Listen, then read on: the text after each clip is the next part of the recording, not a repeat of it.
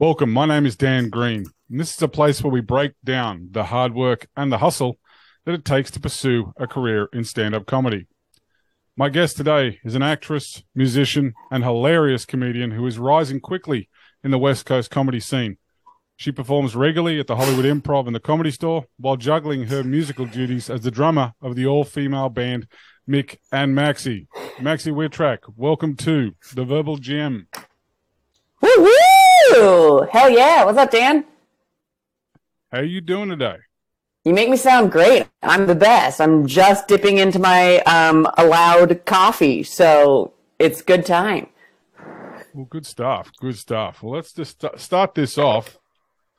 We're going to start where you start. I mean, back in 2002, you're a legit equestrian. Now, to my non-country folk listeners, that's a horse rider. All right. She was a world champion horse rider and pursuing a business degree. So how do you end up going from there to stand up? Oh wow. I love whatever press release you found that on. It was family stuff. I was pushed really hard as a kid in horseback riding and trained. And I'd always wanted to do just theater kid stuff or the things my friends were doing in high school. And when some stuff blew up with my mom in college, I just figured now's the time to try it. I was finally free to make my own decisions. And so I went to New York first and then LA for acting. And I was a couple years into acting when a teacher said, "Have you thought about stand-up?" And I really just kind of was, lost on where to be trying to make my inroads in acting. So I figured, sure. And I didn't think it would turn into what it turned into. Well, what was that first performance like? And where was it? Your first stand-up? I think my first stand-up was either the Federal Bar in NoHo or Haha, both in NoHo. And it was awful, but thankfully I didn't know it. I had enough friends there pumping me up, and I had enough of that beginner, just fishbowl, go in, not even hearing what's happening around me, to just do my set and think I was the best thing ever. Right. So I'm sure at the time I thought I was the new spectacle on the scene. Was that upstairs at the Federal? Yeah, at TK's shows. Yeah, that's an interesting room, folks. It's a thin room. All the audience is to the side of you, and there's probably only about 2 or 3 tables in front of you. And it kind of thins itself out to this. It's a long room. It's kind of like West Side Comedy Club in that respect. But it's a great equalizer, because what I notice is there are some people there who have headlined big places, and then there's people there who are just starting out, and a lot of people do about the same. Yeah, I've bombed there once or twice. It hasn't been a good room for me. Because I'm a storyteller. I tend to lose the audience. So if I'll concentrate on one half of them, and I'll turn around, the other half will just be chilling out or eating dinner, or they just happen to be at a show where some bloke is talking in the background. And that's the kind of vibe I get there. I've yet to crush the no upstairs at the NoHo. It's kind of been my boondoggle. I love that that's your white whale, is upstairs at the Federal. Isn't it? Forget JFL, forget House of Blues, just upstairs at the Federal. Upstairs at the Federal is the one that dogs the shit out of me. Really? Oh, yes. I haven't been there in so long. I left it behind. Go ahead. I bombed that bad. I left my fucking credit card there. I forgot to close my tab out. So not only did I bomb, left mid-show, the scene of the crime, and had to go back at the end of the show to pick up my credit card because I got all the way to the Ha-Ha and then went fuck because I tried to pay for a beer, and then had to walk back into a room I just bombed in, back past the guy who booked me, which was Vargas Mason. And Vargas was like, rough. What the fuck are you doing back in here? And just be like, I'm a supportive guy. Now, was it a bomb, was it a silent bomb, or was it a bomb where people were yelling at you back? No, it wasn't that. It was a silent bomb, and the worst thing was it was a recovery bomb from a previous bomb where I was like, I'm coming back and I'm going to make this place my bitch, and I bombed it twice. And I'm like, son of a bitch, fucking got me. So yeah, fucking no-ho. Fucking federal no-ho is yeah, you're right, it's my white whale. But yeah. So where do you draw your material from? Are you a joke writer or are you a storyteller? I'm definitely a joke writer, but I've been trying to, get more comfortable telling stories and just trusting that even without a setup punch, that there will still be stuff there, which recently I've been experimenting with, and it seems to be going well, but it definitely is scary to rely on when you know that the audience's ear is tuned such that a one-liner at a time setup punch will work. It's very tempting to just fall back to that, but that's something I've been trying to work on more. Yeah, I've had problems with that because I am a storyteller and I'm trying to get into setup punch, but it's not something that I've done no comedy training, so I've kind of been winging it the whole damn way, and I'm realizing some of these shows I've just got to have that set up in there. I can't rely on the storytelling for some of this stuff. I love it. It's like different specialties in the same game, and you can dabble around and, be stronger in one and weaker in another and not have to master all the facets. But, the setup punch is kind of more of an acting exercise, I feel like, because instead of telling the story as I'm in it and being able to walk through the audience what I'm walking through, the setup punch, I feel like I have to do so much more acting to make it sound like it's conversational and off the top of my head because it is so clearly written and planned. Right. Yeah. Yeah, exactly. Yeah, no, the storytelling aspect is weird because you get that pin drop silence when they're listening. And yes. And it's listening, and it's not that it's not funny. They're just paying attention. Well, yeah, you can see their faces, and everybody's jaws are on the floor listening to what tall tale you're coming up with. So you've got them. But if you just walked in the back of the room right now, it sounds like this guy's having the worst bomb of his life. But you just got to sit there and make sure you hammer him over the head. And the taller the tale, the quieter the room, because everybody's just like a campfire story. First time that happened to me, I thought I was bombing, and then I realized the bartender was quiet, and I was like, "Oh, hang on." Oh, that's good. Huh. Ah, okay. He's listening. Did you? Shit. Okay. When you started comedy, did you even realize that was what you were doing? It wasn't a conscious choice to be a storyteller, was it? It kind of well, the material that I bring to the stage is all stuff that's happened to me, and now I've started to layer stories on top of each other. Now I've taken smaller stories and now I'm layering them into bigger bits. And I'm realizing that I've got to have callbacks in my stories and stuff like that to keep people looping back. Otherwise, they'll fall asleep. Some people will just lose you completely. But if they're like, oh, no, he already spoke about that, and you bring it back. And then I'm like, okay. But layering stories is something I've started to do where I'm like, and I'm going back to material that I wrote 3 years ago that I just wasn't good enough to pull off at the time. So, or maybe you see a new place to fit it in that makes it make more sense thematically. Well, yeah, kind of, and that's kind of what's been working on. It's working well for me. Are there any are there any comics that inspire you? Did you have any comedy mentors along the way? Anybody give you, or were you just doing it Han Solo, so to speak? No, definitely had mentors and people. The people I admire are a lot of my peer comedians that I love to just watch in sets. That's why I love these indie shows where there's no pressure on us and I just watch them work and play and learn from them. But as far as mentors, from the Federal show, a friend, Justin Reppel, watched my set, and we'd been doing the TK shows enough and running into each other enough times that he finally said, like, hey, do you want me to give you some advice? And so we went to a pie place the next day and just he talked me through like how you even break in. Cause I, at that point, wasn't even doing open mics. I was just doing whatever shows I booked and like writing a novel of a script to do for them. And then the day of just like running it like crazy, trying to memorize paragraphs and paragraphs. And, that was really eye opening to just the process of becoming a comedian and kind of where to look for your next step.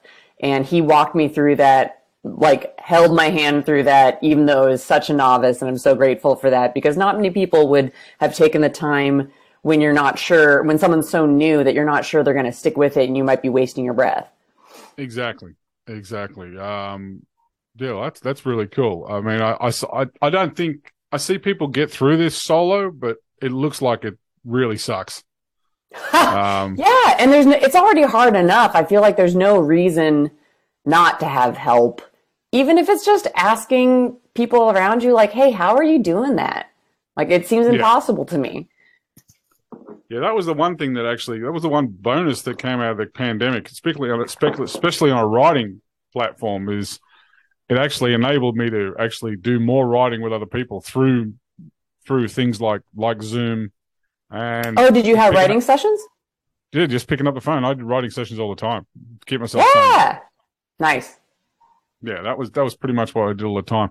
Do you think, on a different subject, as a female comic, are you held to a different standard by comedy club bookers, do you think? I haven't felt that. I feel I hold myself to a standard, but I've never overheard a booker being like, "Oh, when the girl goes up, she's got a crush," or she's never coming back. I've never heard that double talk, but I also don't know that I'd be privy to it. Right. Yeah, it's just obviously you guys aren't getting a fair chop at lineups.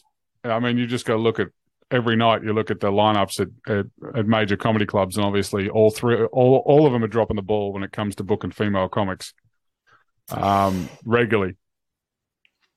I mean, I want to give the benefit of the doubt and say that bookers are doing their best, because even just from producing, small shows myself, I know how hard it is to make a lineup, and they're doing it day in, day out, week after week. So I think most of the time it's not meant to be that way. No one's going, "Oh, we can only have one female on the lineup," or trying to shut them out. I think numbers wise, it might just there is a lot of numbers. Yeah, I hate to say it. I think it's a numbers thing. I did point that out to someone a while back. I was like, the sheer numbers of people trying to break through out here in LA is interesting. I mean, someone said to me, it was just this layperson watching from the outside, was like, "This is such a supportive community," and they were talking about comedians at a Laugh Factory at a fairly elite level. Oh, they're so supportive, and I'm like, yeah, well, it is supportive at this level, but just a touch below it, it's full on trench warfare. I would definitely not call it supportive. Just the people trying to break through to that level are routinely hammering each other in the back, and whatever you can do to get through. And because she said, "Well, why is it like that?" And I said, "Because there's about 5,000 of those people." And I realize now that comedy is the only place in the world where you can be in a room with people with different goal sets, all trying to get the same job, but they have different end games, and they all look the same. You can't tell who's who in the zoo. So you'll have the guy who says, "I want to have a Netflix special one day," and then you'll have a guy who's like, "Well, I just want to get booked here," and they're all competing for the same piece of cheese. I think. I mean, I have been incredibly lucky with the opportunities I've been given, but I also am busy enough that just with life that I guess I don't sweat getting the spots, because having a night off means time to do laundry or write or do other things. So I'm in a fortunate position that not having a show on a given night, to me, I don't interpret that as like, "Oh, I'm not doing well." I'm sure if I went a couple months of completely no bookings, that would probably freak me out a little bit, but that would also mean that I hadn't been reaching out to people about getting on, which I feel pretty confident about. If I needed to get a tape quickly or something, I feel like there are friends who are pretty accommodating. That's off track. Right. Oh no, we're going way off track here. I mean, because you're a drummer, you're one half of a musical duo. Like I said, you've got other stuff you do.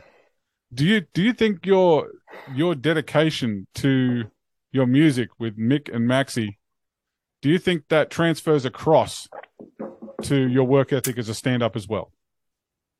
Absolutely. As far as the tools to get ourselves out there, like it's the same acting, stand-up, music. I've been using the same things, same work process and strategies in all three. But it's funny that you bring that up because just a couple months ago, I did have a talk with my bandmate about taking a break because I was kind of limping by and I was stretched so thin, and I still feel stretched so thin even having taken a break, which is a major signal to me.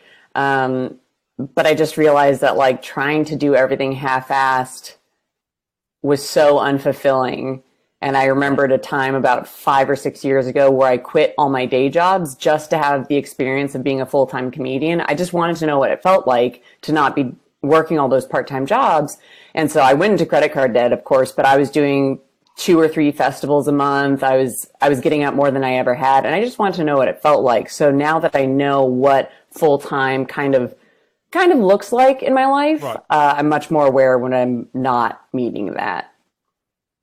Yeah, that's kind of like the advice that I think I mentioned it once or twice on this podcast that I got given when I first got out to LA. I was crashing on a old rock star's couch, and he looked at me and he said, "Figure out how broke you can be, and you'll have maximum time for creativity on the back end of that."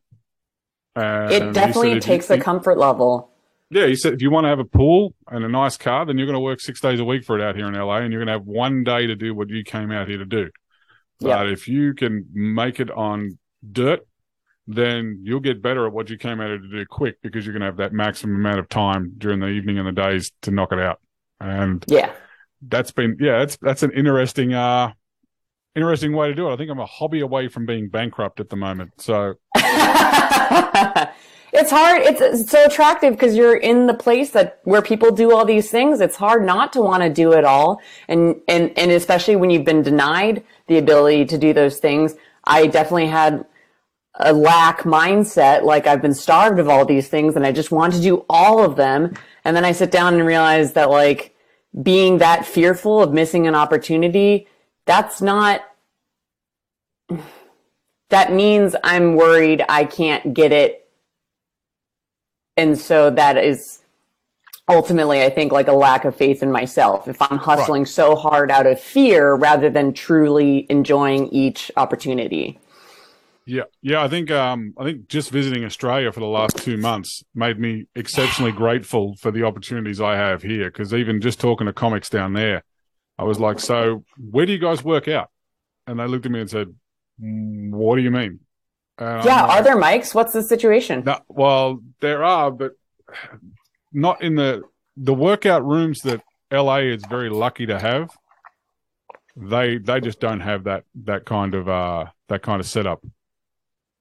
And it's that infrastructure hasn't made it through down there yet. So essentially, people are working out material on a show, and I'm like, that's obviously a lot of pressure in that regard there, but just that capacity to be able to practice as much as we can here, I'm very thankful for that. It is a luxury. Yeah, totally. Yeah, I couldn't wait to get back to it. I was pretty excited about it. Oh, that's good. I thought we were going to lose you to Australia because you'd realize how lovely it is. It's funny. And you know what? This pisses me off a little bit because the amount of people that were shocked when I came back, and I'm sitting there going, I slept in a parking lot for 10 fucking months to keep the job I've got. Oh, yeah. You're not going to give it up that easy. Here's the crazy part. I had a plane ticket home when I lived in my car. This is how much my parents like what I'm doing now. I had a plane ticket during the pandemic when I was living in my car to run home and run from this. And my dad is so proud of what I'm doing now. He hadn't seen me in 6 years, but he was like, "You know what? If you come back here, you might get stuck here and lose your green card. You'll definitely lose your job at the Laugh Factory. You'll lose all these connections that you're building." He said, "Just stay there, son. I mean, it'll be over soon." This was in about week 4 of the pandemic. And this thing went on I lived in that car for 10 months. And yeah, it was, when people were like, "Oh, you came back." And I'm like, "Oh shit. Yeah, I came back." I couldn't wait to get back at the end. I was like, all right, let's get back into this. I'm losing ground. It felt like I was losing ground by being away. And then you get back and you realize it waited for me. It's still there. Oh yeah. Oh yeah. No, it's definitely still here. That's the main thing. So Maxie, what's your favorite room to perform in? Or a favorite show? God help me. I love the belly room of the Comedy Store. Really? Yeah. Yeah. There's such good energy. Well, I mean, I guess it's usually packed because it's small. So maybe if it weren't, that would be less nice. But yeah, some of my biggest first comedy accomplishments were going in there. And that's where I would invite people if I wanted them to come to a show that I really wanted them to see as I was starting out. So I remember like 20 of my spin studio friends coming out, plus the desk staff and my bosses. Like, I don't know, just good warm feelings. Well, that's cool. That's cool. It's always one of those rooms where you never know who's going to drop into that one either. It's yeah. It's one of those things where just anybody can drop in there. I saw Tarantino hanging out there the other day and stuff like that, and you're like, what the hell? Yeah, you're in this totally weird space-time continuum in there. So, on the other end of that spectrum, what is your worst bomb? Well, actually, my worst bomb was in a stand-up class. And I say that because I think, I've had bombs where I didn't do great, but then I'll listen back to the recording and it was fine. I don't think anyone hated me or that I said anything horrible. But I remember, oh my God, it still stops my heart to this day. The teacher had given us, I was very new to stand-up still, the teacher had given us an assignment to write monologue jokes, as in taking something I have in the news and then writing a punchline about it. Well, I didn't understand the late night format concept. I was really reading like serious news articles going like, how the hell do I make this funny? It wasn't like two ladies walk out of a Walmart with a llama stuffed in their pants. It was like serious stuff. And the only headline I could find was about Scarlett Johansson. What was it? Playing a trans woman or something. No, it might have been the Race, where she was playing an Asian woman, right. One of those controversies. And so I, just trying to be a good student, wrote like a 7 or 8 minute rant about, just purely because I was trying the wordplay of it and like trying to write about it in some clever way. And I can still remember everyone's faces as I'm in class delivering this, just blank horror staring back at me. And I get to the end of it and I'm just like ripping through it, trying to get through it. And the teacher's like, okay. So she was lovely. Basically, it was a great lesson in like, why talk about stuff unless it's yours to talk about? And not that everything is off limits, but that like, if you really don't care, ask yourself, why am I writing this? Why am I performing this? Like, is this something I care enough about to stand behind? So that was a good learning moment and I will use this with all the affection, safe space. Oh, that's the way to do it. I mean, yeah, that's definitely the way to do it. When you start, and you realize too, when you're stuck in something like that, you're like, oh shit, now I got to finish this thing. Yeah, and you really don't. Like if I were on a show and I realized I was getting,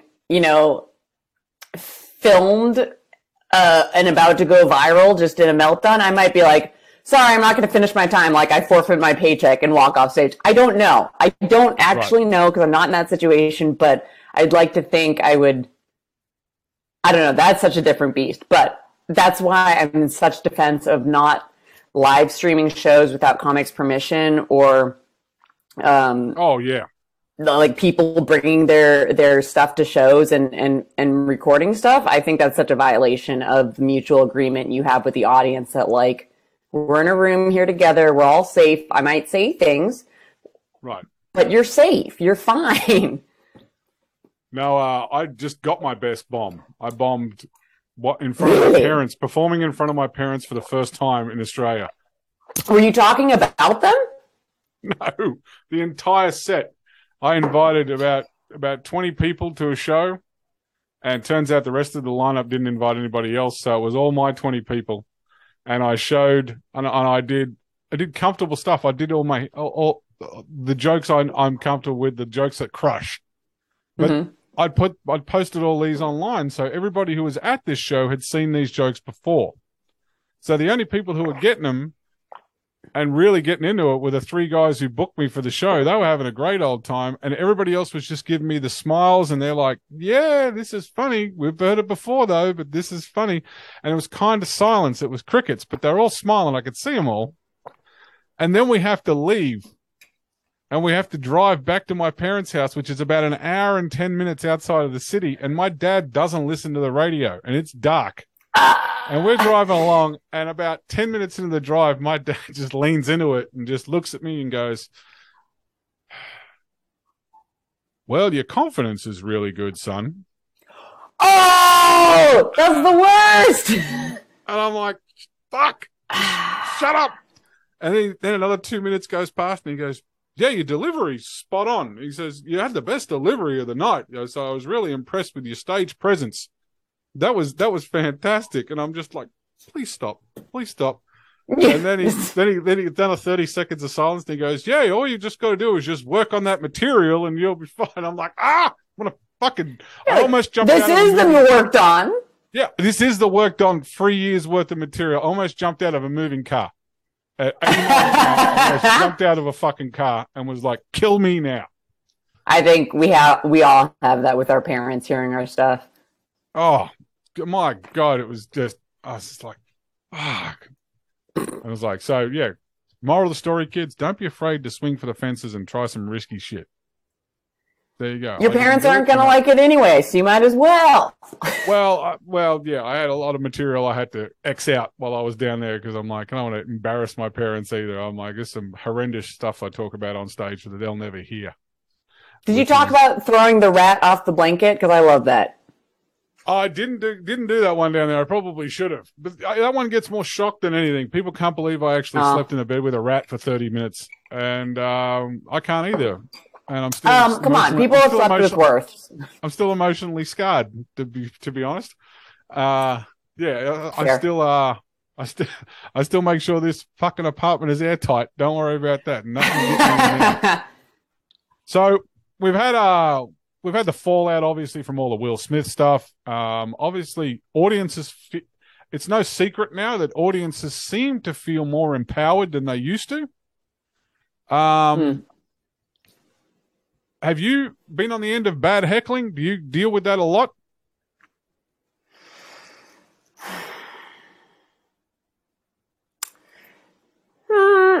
No, I would.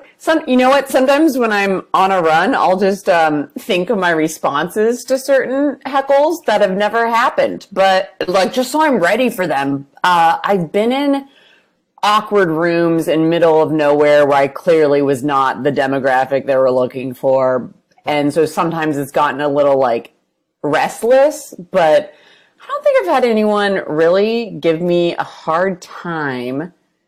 I'm sure I've had some drunk girls making noise, but nothing stands out to me. So, yeah, I mean, I was a nightclub doorman for 16 years with a weight problem. So at that point, I think I've just about had every heckle you can possibly have at this point. I don't think anybody can come up with anything new. I don't think there's any new variation of "you're a fat prick" that I haven't heard at this point. So, yeah, none of that offends me to this point. I don't think. I think the worst heckle is still bone silence. I think that's still the worst heckle of the lot. Yeah, absolutely. Do you have any pre-show rituals? I know some people are superstitious. Some people have to prepare the same way for every show. Is there something that you do, or are you can just jump into this thing and drop into it? I like to have a couple of minutes to myself just to lock in what I'm doing and like my hope to be playful for the set and to listen to what the previous comedian is doing, so I know if there's anything else I want to comment on as I'm getting on stage.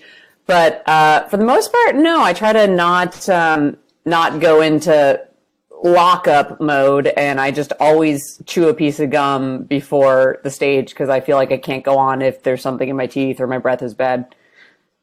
Have you ever left the gum in? No, but I did almost pay Sarah Lawrence for chapstick once because I was like, I'm about to go on stage. My lips are super dry. And I was asking, I think I was sitting in the audience at like Kill Tony or something. And I just started realizing like my lips were so dry. There's an ocean of open mic comedians around me that I don't actually know, but I know the face of. And I'm like shiftily asking each of them for chapstick. And at the same time, I'm like, I don't know if that's something I should share with any of you, but I was so desperate. That's fucking hilarious. No, yeah, I haven't quite developed any pre-show. I played a lot of rugby, and I was one of those guys who had to have the pre-game shit. So thankfully, that hasn't transferred to stand up. Oh, yeah, no, you can't go on stage if you have to poop, if you have to pee, or if you're hungry. Well, actually, no, I take that back. Some people get nervous and don't like anything in their stomach, but if I don't have something in my stomach, then it makes me feel nervous. The empty feeling is the same for me. So every show, people will see me like snacking, and it's like, yeah, gotta do what you gotta do. I did watch a comedian leave the gum in a couple of weeks ago, and it made them instantly unlikable. More. Could you hear it on the mic? Oh, you could. Oh, no, it was obvious. She was leaning into it, and they already didn't like her before she went up and started chewing gum. And then once she started eating on in front of them, I don't think it had the effect that she was going for. I think she was really trying to bring him back around, and then once she realized she just alienated him more, she was kind of stuck in it then. Then people just want to see a magic. Then people just want to see a magic trick. They want to see you swallow that damn thing, and really go for it. And you go, rightio. Nothing she says. They'll just be wondering what's she going to do with the gum. Exactly. Now, from a male side of things, do you find that the female comedy community is internally supportive of itself here in LA, or what do you think?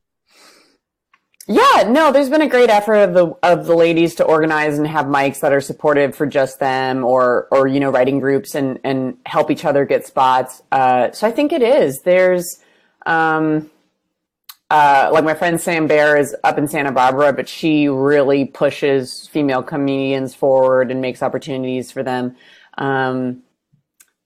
It's funny though, because the men who wouldn't have experienced this, when you walk into some of the ladies' mics, some of them are so incredibly supportive that you can't get work done because they're just trying to be supportive and laugh at everything. And then some of them are so scary to walk into because you feel like I went to one that just felt like 5 Miranda Priestleys in the front row. It was like women with perfect bobs and great eyewear and like a fashionable scarf. And I know they were just like listening and learning and, doing their stuff and just analyzing, but it felt so scary and cold of a room to walk into because I was like, these ladies are going to they're going to make fun of my hair after this or something. It's almost like everybody had a clipboard.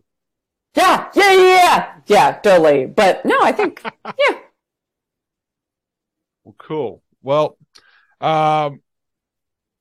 when I understand you do a lot of acting. I've seen some of the stuff you've done. Especially the shark. I love the shark movie. I love the shark. I love that you watched that. Now we have that shared experience forever. Yeah, I love. I've forgotten the name of it though. What was the name of the shark movie again? How could you forget Shark Side of the Moon?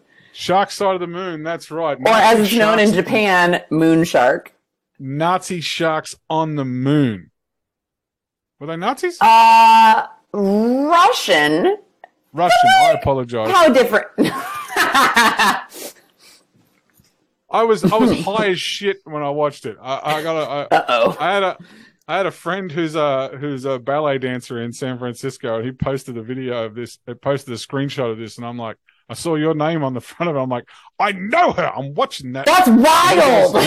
And he goes, bullshit. And I'm like, no. So we both watched the whole damn thing. And oh my God.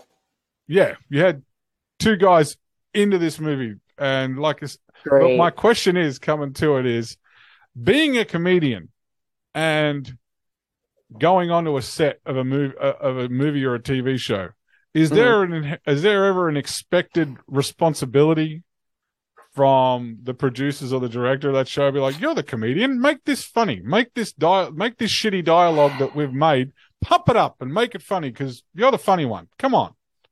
You know what? A little bit of both, and I say both because what I'm about to say is, I feel like there is a division between a comedian and an actor who can do comedy because, like comedic scenes that I've read for acting, sometimes I'm like, I mean, this isn't funny. And then I'll be in a workshop and watch other actresses do it and hear the feedback from the casting directors and just be like, wow, this is totally not what I think of as funny, but it's just a different animal. And so like on set, I usually am just trying to prove that I'm a good actor because the directors and producers are so used to comedians not being trained to act for camera.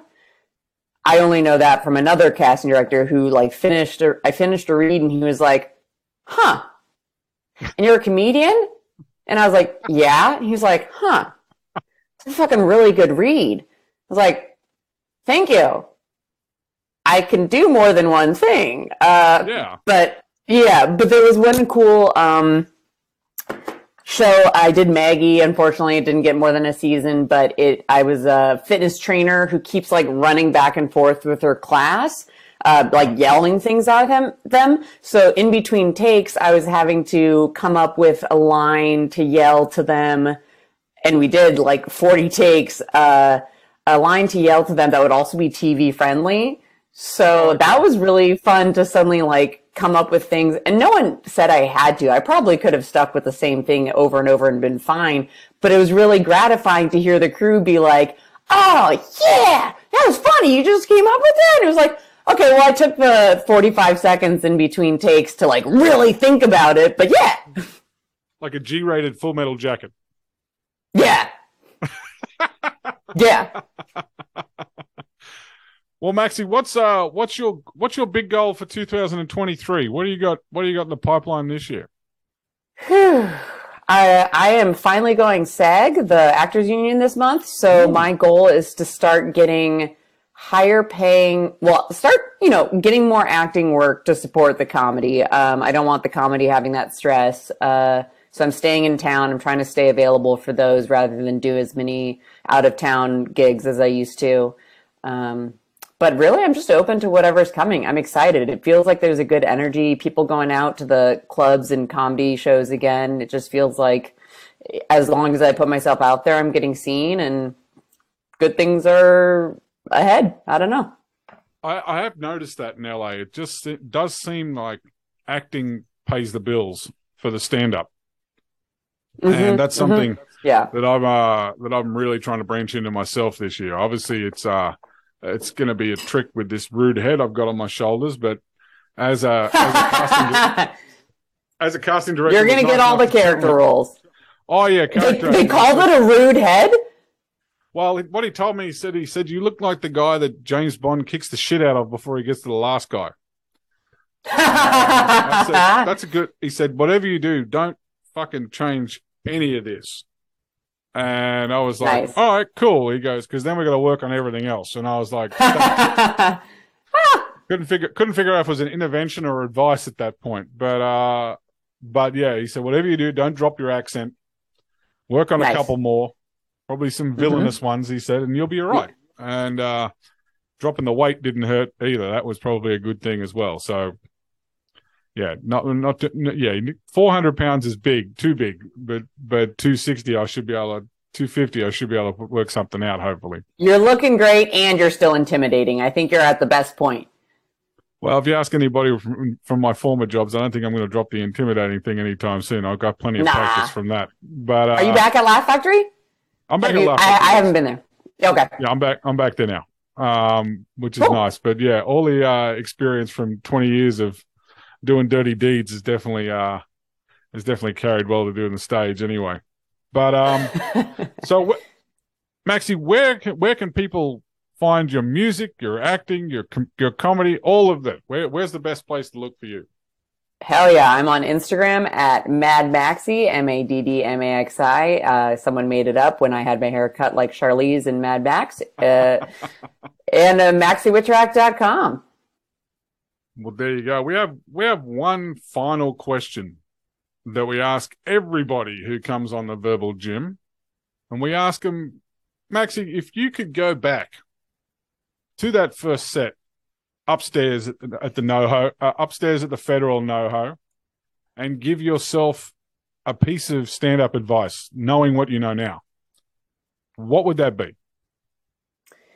Maxi, take the braids out of your hair and drop the bit that you're trying to make work about white women should be allowed to wear cornrows. That was it. That was specific your first advice. But I think she might. Oh yeah, I was swinging for the fences. I was trying to be the next Eliza. I was like, I'm gonna make such good points. I'm gonna really make them see the light so that I can wear cornrows. And cultural appropriation be damned. I've got this. That's what the point I was trying to make was that like just let us appropriate because we're not as cool. So you might as well let us have this one. But I think that's why a couple years later karma came about, so that when I bleached my hair, it all broke off and I had to cut it into a pixie cut. I think that was karma. If you don't get cornrows, you get this. Well, there you go, folks. Maxi, you've been a trooper. You've been a trooper on the Verbal Gym today. On a self-promotion note, folks, if you want to catch me in Houston in April, I'll be there with previous guests of the Verbal Gym, Johnny Mitchell and Mike Ishak, on April 29 at Darwin's Pub, and you can find the tickets at eventbrite.com. Just search for Dan Green and Friends. Maxi, always a pleasure. Thank you very much for stopping by today. Thanks for having me, Dan. Cheers.